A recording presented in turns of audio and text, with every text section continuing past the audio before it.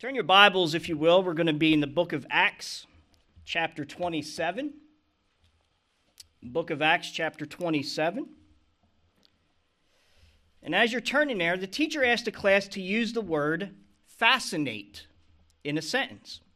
Little Molly put up her hand and said, "My family went to my granddad's farm, and we all saw his pet sheep. It was fascinating." The teacher said, "Well, that was good, but I wanted you to use the word fascinate, not fascinating." Little Sally raised her hand. She said, "My family went to see Rock City, and I was fascinated." The teacher once again said, "Well, that was good, Sally, but I wanted you to use the word fascinate." Little Johnny raised his hand. Teacher hesitated because she had been burned by little Johnny before. She finally decided there was no way that he could damage the word fascinate, so she called on him. Little Johnny stood up and he said, "My Aunt Lena has a sweater with 10 buttons, but she's put on so much weight that she can only fascinate of them."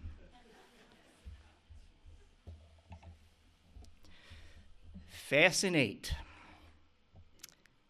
Last week, we began to dig into this account of the Apostle Paul as he's on board a ship heading right into the eye of a monster storm. As we saw, the Apostle Paul, he was a prisoner on board this ship, and he was arrested for preaching the gospel. But as the Apostle Paul tends to do, he sees the opportunity. He sees the positive in the negative. He sees the opportunity in this difficult circumstance. And he's able to do that because he simply applies God's word to the situation. He wrote in his second letter to the church at Corinth, he said, "Now thanks be to God who always leads us in triumph through Christ." Amen. He applied God's word to the situation no matter how bleak it was. And as we continue to look into Paul's journey on this ship, as we look into see how he rode out this storm, that's exactly what our focus is. I want us to be able to see when we are in that storm, how do we ride it out? Acts chapter 27, skip down to verse 20.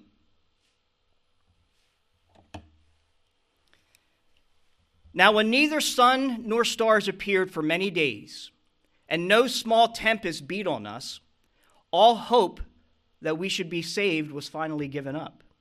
But after long abstinence from food, then Paul stood in the midst of them, and he said, 'Men, you should have listened to me, and not have sailed from Crete and incurred this disaster and this loss. And now I urge you to take heart, for there will be no loss of life among you, but only of the ship. For there stood by me this night an angel of God, to whom I belong and to whom I serve, saying, Do not be afraid, Paul. You must be brought before Caesar.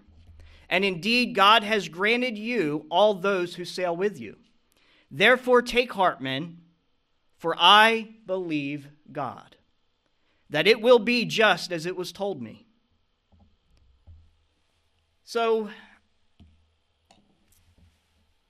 we need to remember, as we started last week, that this is much deeper than a ship and a storm. Amen? That ship represents all of us. That ship represents you, and it represents me. And that storm represents all the storms that we encounter in our daily lives. Amen? In our everyday lives, all those storms that come up, whether it be a marital storm, a financial storm, an emotional storm, a failing health storm. It doesn't matter. That storm represents any storm that we encounter in our walk of life. Amen? Some days, it's sunny, it's warm, things are going great. Amen? Other days, it's mostly cloudy with a chance of showers. Things aren't horrible, but they're not great either. And then there are those days when we find ourselves right in the middle, right in the eye of that raging storm. Amen?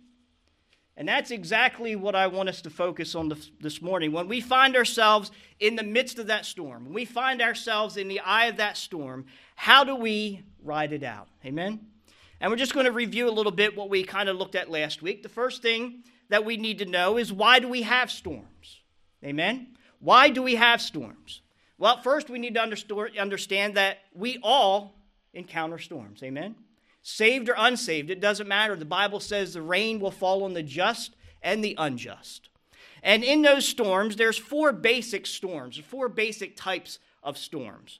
The first is just your everyday basic storm. It's just a part of life. Storms come up because of our fallen nature. Amen? The second type are storms of disobedience. Those are storms that we bring about because of our disobedience to God. That was the kind of storm that Jonah found himself into. Amen? He ran away from the will of God directly into the eye of the storm. The third type is storms of development. These are storms that God allows into our life in order to develop us, in order to strengthen our faith. Amen? The fourth type of storm are the storms that we are dragged into by other people. Amen? This is the type of storm that we see the Apostle Paul in this morning. He warned them not to sail. God's Holy Spirit gave him discernment, and he warned them that they should not sail. However, he was a prisoner. Amen? He was the one in shackles. He had no other choice. He had to go along with their decision to set sail. He was dragged into that storm by other people. Amen? Next, we outlined, when we're in the storm, there's 5 ways that we can sink our own ship. Amen? 5 ways to sink our ship. The first is to make decisions out of haste. Back up to verse 9 if we would. It says, "Now when much time had been spent and sailing was now dangerous." Amen? Much time had been spent. It was already too late, and they thought they had to make a decision because time was clicking by. We need to understand that that is never a reason to make a decision. It's an excuse, but never a reason. Amen? Don't ever make a decision out of haste without seeking God first. Amen? Second way to sink your own ship is to make a decision based on worldly wisdom. Verse 11. "Nevertheless, the centurion was more persuaded by the helmsman and the owner of the ship than by things spoken of by Paul." Listen, if you have a decision to make, I encourage you to get godly counsel first. Amen? Never make a decision based on worldly wisdom. Third way is to take the easy way out. Verse 12. "And because the harbor was not suitable to winter in," it was going to be hard, they decided to take the easy way out. We must listen, we must trust, and we must obey the leading of God's Holy Spirit. Amen? Even if that means heading down some of the roughest roads. We have to be willing to trust and obey the voice of God's Holy Spirit. Fourth way for us to sink our own ship is to follow the crowd. Follow the crowd. Staying in verse 12. "Because that harbor was not suitable to winter in, the majority advised to set sail from there also." The Apostle Paul, he was in the minority. In fact, he was the only one that spoke up and said, "Let's not sail." We need to understand, especially today, that the majority is usually wrong. Amen? Their wisdom, their beliefs are contrary to the Word of God. You know, we think back in the Old Testament, it gave a couple examples. When the 12 spies were sent into Canaan, 10 of the 12 came back and said, "We can't go in there." Only Caleb and Joshua said, "Let's follow God." Amen? The majority was wrong. And the last way, the fifth way for us to sink our own ship is to depend on the circumstances. Verse 13. "When the south wind blew softly, supposing that they had obtained their desire, Putting out to sea, they sailed close by Crete.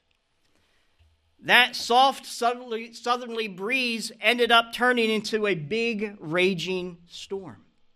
They based their decisions solely on the circumstances around them and not upon God's direction.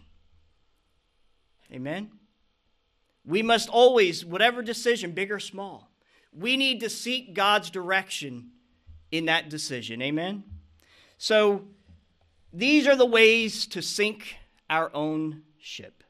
Now that we know why we have storms, let's look at what we do in the storm. Skip down to verse 14. But not long after, a tempestuous headwind arose called Euroclydon. So when the ship was caught and could not heed into the wind, we let her drive. Now, Euroclydon is the proper name for a tempest northwest wind that commonly batters the Mediterranean Sea. And this ship, it had been caught up into this incredible storm.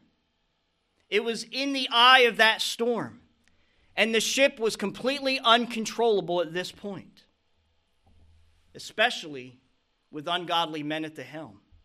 What'd they decide to do? Let her drive. Amen? Let her drive. So let's consider what happens when the ungodly are in the storm. What do they do when they're in the storm? First and foremost, they are blown away. They just have to let her drive. They're out of control. It's beyond their control. Beyond their comprehension. Amen? They just let her drive. They have no other choice. They're floundering through life with their dreams broken. Second thing that the ungodly do in the storm is they begin to labor desperately. Look at verse 16. And running under the shelter of an island called Clauda, we secured the skiff with difficulty. When they had taken it on board, they used cables to undergird the ship, and fearing lest they should run aground on the Syrtis sands, they struck sail and so were driven. You see, their work wasn't just difficult, it also increased. They had to work even harder. We need to understand that our enemy, Satan, he tries to spin the truth. He tries to whisper in our ear, and he lies, and he tells us that the Christian life is the hardest life. Amen? But we know that's contrary to the Word of God. Matthew chapter 11, skipping down to verse 28.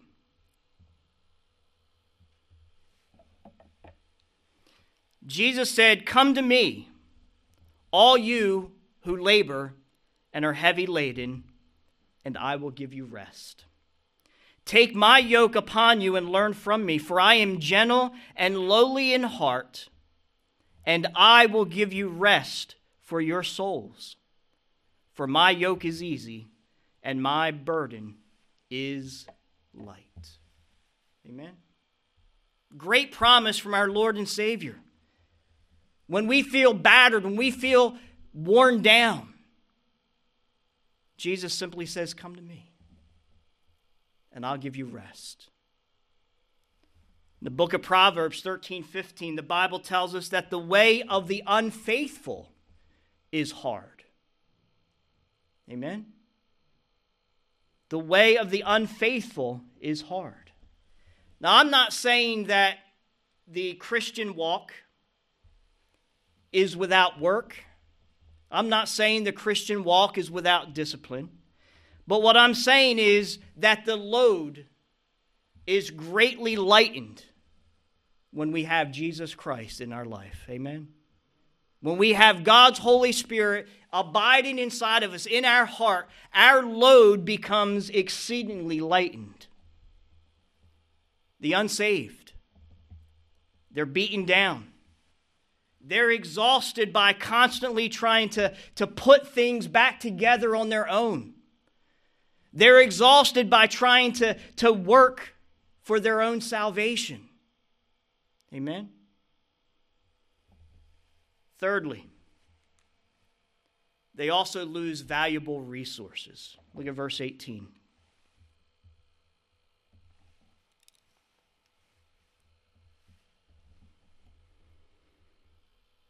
And because we were exceedingly tempest-tossed, the next day they lightened the ship. On the third day, we threw the ship's tackle overboard with our own hands. Now, when neither sun nor stars appeared for many days and no small tempest beat on us, all hope that we would be saved was finally given up. But after long abstinence from food, Paul stood in the midst of them and said, "Men, you should have listened to me and not have sailed from Crete and incurred this disaster and this loss." We need to understand that sin is exceedingly costly. Amen? Sin is exceedingly costly. They worked hard, day after day, and then watched it waste. They had to throw it overboard. The unsaved, those that are caught up into this world, they spend half of their life getting wealth, and the other half, they spend the wealth that they gain trying to get health. And both sides of that life is unhappy and unfulfilled. Amen? We have to understand that apart from Jesus Christ, that our ship is blown aimlessly in the storms of life. Our dreams will be shattered. We'll work desperately without purpose just to see all of our resources wasted. We hear our politicians, we hear our leaders today talk about waging war on poverty. What we need is to wage war on sin. Amen? The 35th Psalm said, "The Lord takes pleasure in the prosperity of his servant." Amen? That's where blessings come from. That's where wealth comes from. It comes from the hands of Almighty God. Amen? And if we wage war on sin and we get right with God, prosperity is going to follow. He's going to see to that. Fourth thing that the unsaved do in the middle of the storm is that they lose hope. Verse 29. "Then fearing lest we should run aground on the rocks, they dropped 4 anchors from the stern and prayed, wished, hoped for day to come." Light. They just wanted to see the light of the day. The Bible tells them that, they were stuck there without light at night from the moon. They couldn't have the light from the day because of the clouds from that raging storm. They had no light from the moon and the stars at night, no light from the sun by day. They were there on that ship saying, if we could only see. If we just knew what to do. But they chose to reject God's light. And because of that, they were cast into darkness. Sitting in that darkness, they wished, they hoped, they prayed for light. Their hope had completely vanished. Fifth thing they did is they make bad, foolish decisions. Verse 30. "And as the sailors were seeking to escape from the ship, when they had let down the skiff into the sea under pretense of putting out anchors from the prow, Paul said to the centurion and the soldiers," he said, "unless these men stay in the ship, you cannot be saved."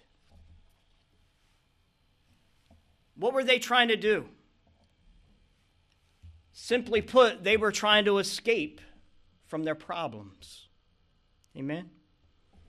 Today, we see this, and it's called escapism. It's become epidemic.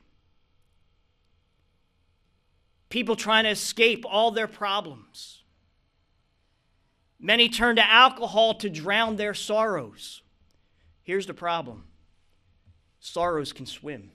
Amen? We're the ones that end up drowning. Many turn to drugs, legal and illegal. But when they don't work, so many turn down that darker road of suicide. This is what the unsaved do in the storm. But what about the believer? What about the Christian? Let's see what the Apostle Paul did. Look at verse 22. Paul said, "And now I urge you to take heart, for there will be no loss of life among you, but only of the ship. For there stood by me this night an angel of God to whom I belong and whom I serve, saying, 'Do not be afraid, Paul. You must be brought before Caesar. And indeed, God has granted you all these who sail with you. Therefore take heart, men, for I believe God, that it will be just as it was told me.'" I can hear the Apostle Paul telling them now. He was saying, look, while you were blown off course, while your dreams were being shattered and your hopes and your valuables were being lost, the one whom I serve, the one whom I trust, was with me this whole time, and his name is Jesus Christ. Amen. I can see him on the deck of that ship, quoting the 107th Psalm. Listen to what it says, verse 23. "Those who go down to the sea in ships, who do business on great waters, they see the works of the Lord and his wonders in the deep. For he commands and raises the stormy wind, which lifts up the waves of the sea. They mount up to the heavens. They go down again to the depths. Their soul melts because of trouble. They reel to and fro and stagger like a drunken man, and they are at wit's end. Then they cry out to the Lord in their trouble, and he brings them out of their distresses. He calms the storm so that its waves are still. Then they are glad because they are quiet. So he guides them to their desired haven." What a difference it is in how we see a child of God react in the eye of the storm, isn't it? What a difference it is. What a difference in attitude. From hopelessness to hope. From fear to faith. The Apostle Paul, he simply applied God's word. He trusted, he obeyed.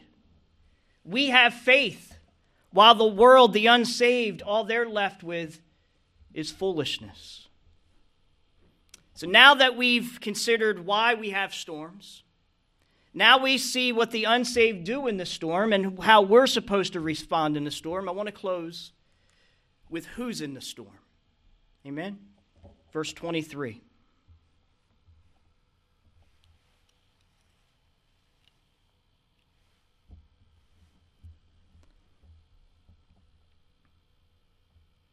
Paul said, "For there stood by me this night an angel of the God to whom I belong and to whom I serve, saying, 'Do not be afraid, Paul.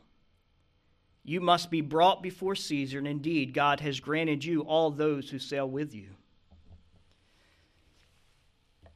Caesar was the Roman Empire, or the Roman emperor at the time. Where was he located? In Rome. Amen. Caesar was in Rome. Where was this ship heading?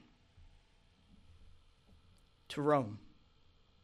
Go back to Acts chapter 23. Go back a couple chapters to Acts 23. Skip down to verse 11. It says, "But the following night the Lord stood by Paul and said, 'Be of good cheer, Paul, for as you have testified for me in Jerusalem, so you must also bear witness,'" where? At Rome. Paul had just been on trial before Agrippa and Festus.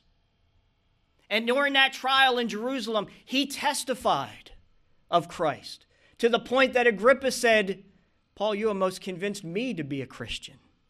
Amen? Right after that, the angel of God told Paul, he said, "Just as you testified of me in Jerusalem, so you must also bear witness." Where? In Rome. Even before the apostle Paul stood before Felix and Agrippa, before he was even arrested and aboard this ship, God's plan for Paul was to go where? To Rome. Amen? Now let's skip ahead again, Acts chapter 28. Look at verse 14. "And so we went," where? Toward Rome. Amen? What an incredible display of God's sovereignty. Was it God's desire for that ship to sail? No. Amen? He even gave the Apostle Paul discernment to tell them it's not fit to sail. Did that stop God's plan for the Apostle Paul? Not at all. Amen?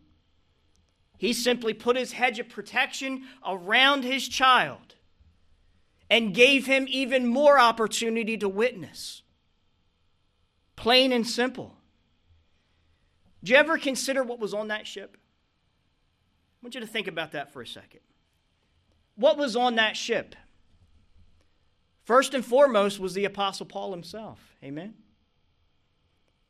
And with him were the yet-to-be-written books of the Bible, Ephesians, Philippians, and Colossians. Amen? What else was on that ship? The sovereign will of God was on that ship. Amen? That's what we need to understand. Even in Satan's domain, and this world is Satan's domain, even in Satan's domain, God still overrules. Amen? He is still sovereign. We serve a sovereign, almighty, all-powerful God who is still in control. Amen? This world is upside down. Absolutely. That's because Christ has not come and taken his rightful seat on the throne of David in Jerusalem yet. But that day isn't far off. Amen. Praise God for that. But until then, this is still Satan's domain. He is the prince and power of this air, of this world. But we still need to understand that God is still sovereign. Storms of life, they're going to come. But to whom we turn in that storm is the key. Jesus promised that not even the gates of hell will prevail against his church. Who is his church? Is it this building? It's you and I. It's us. It's every born-again believer. We are his church. And he said the gates of hell will not prevail against us. He is our anchor when those seas get rough. He is our lighthouse in the darkness of those storms. We need to understand that life and navigating through its storms comes down to this. Very simply put, who do you believe? Amen? Do you believe the leaders that are out there, the majority of this world? Or do you believe Almighty Sovereign God? The Apostle Paul made it very clear. He said, "I believe God. I hope and pray that you do the same. Amen.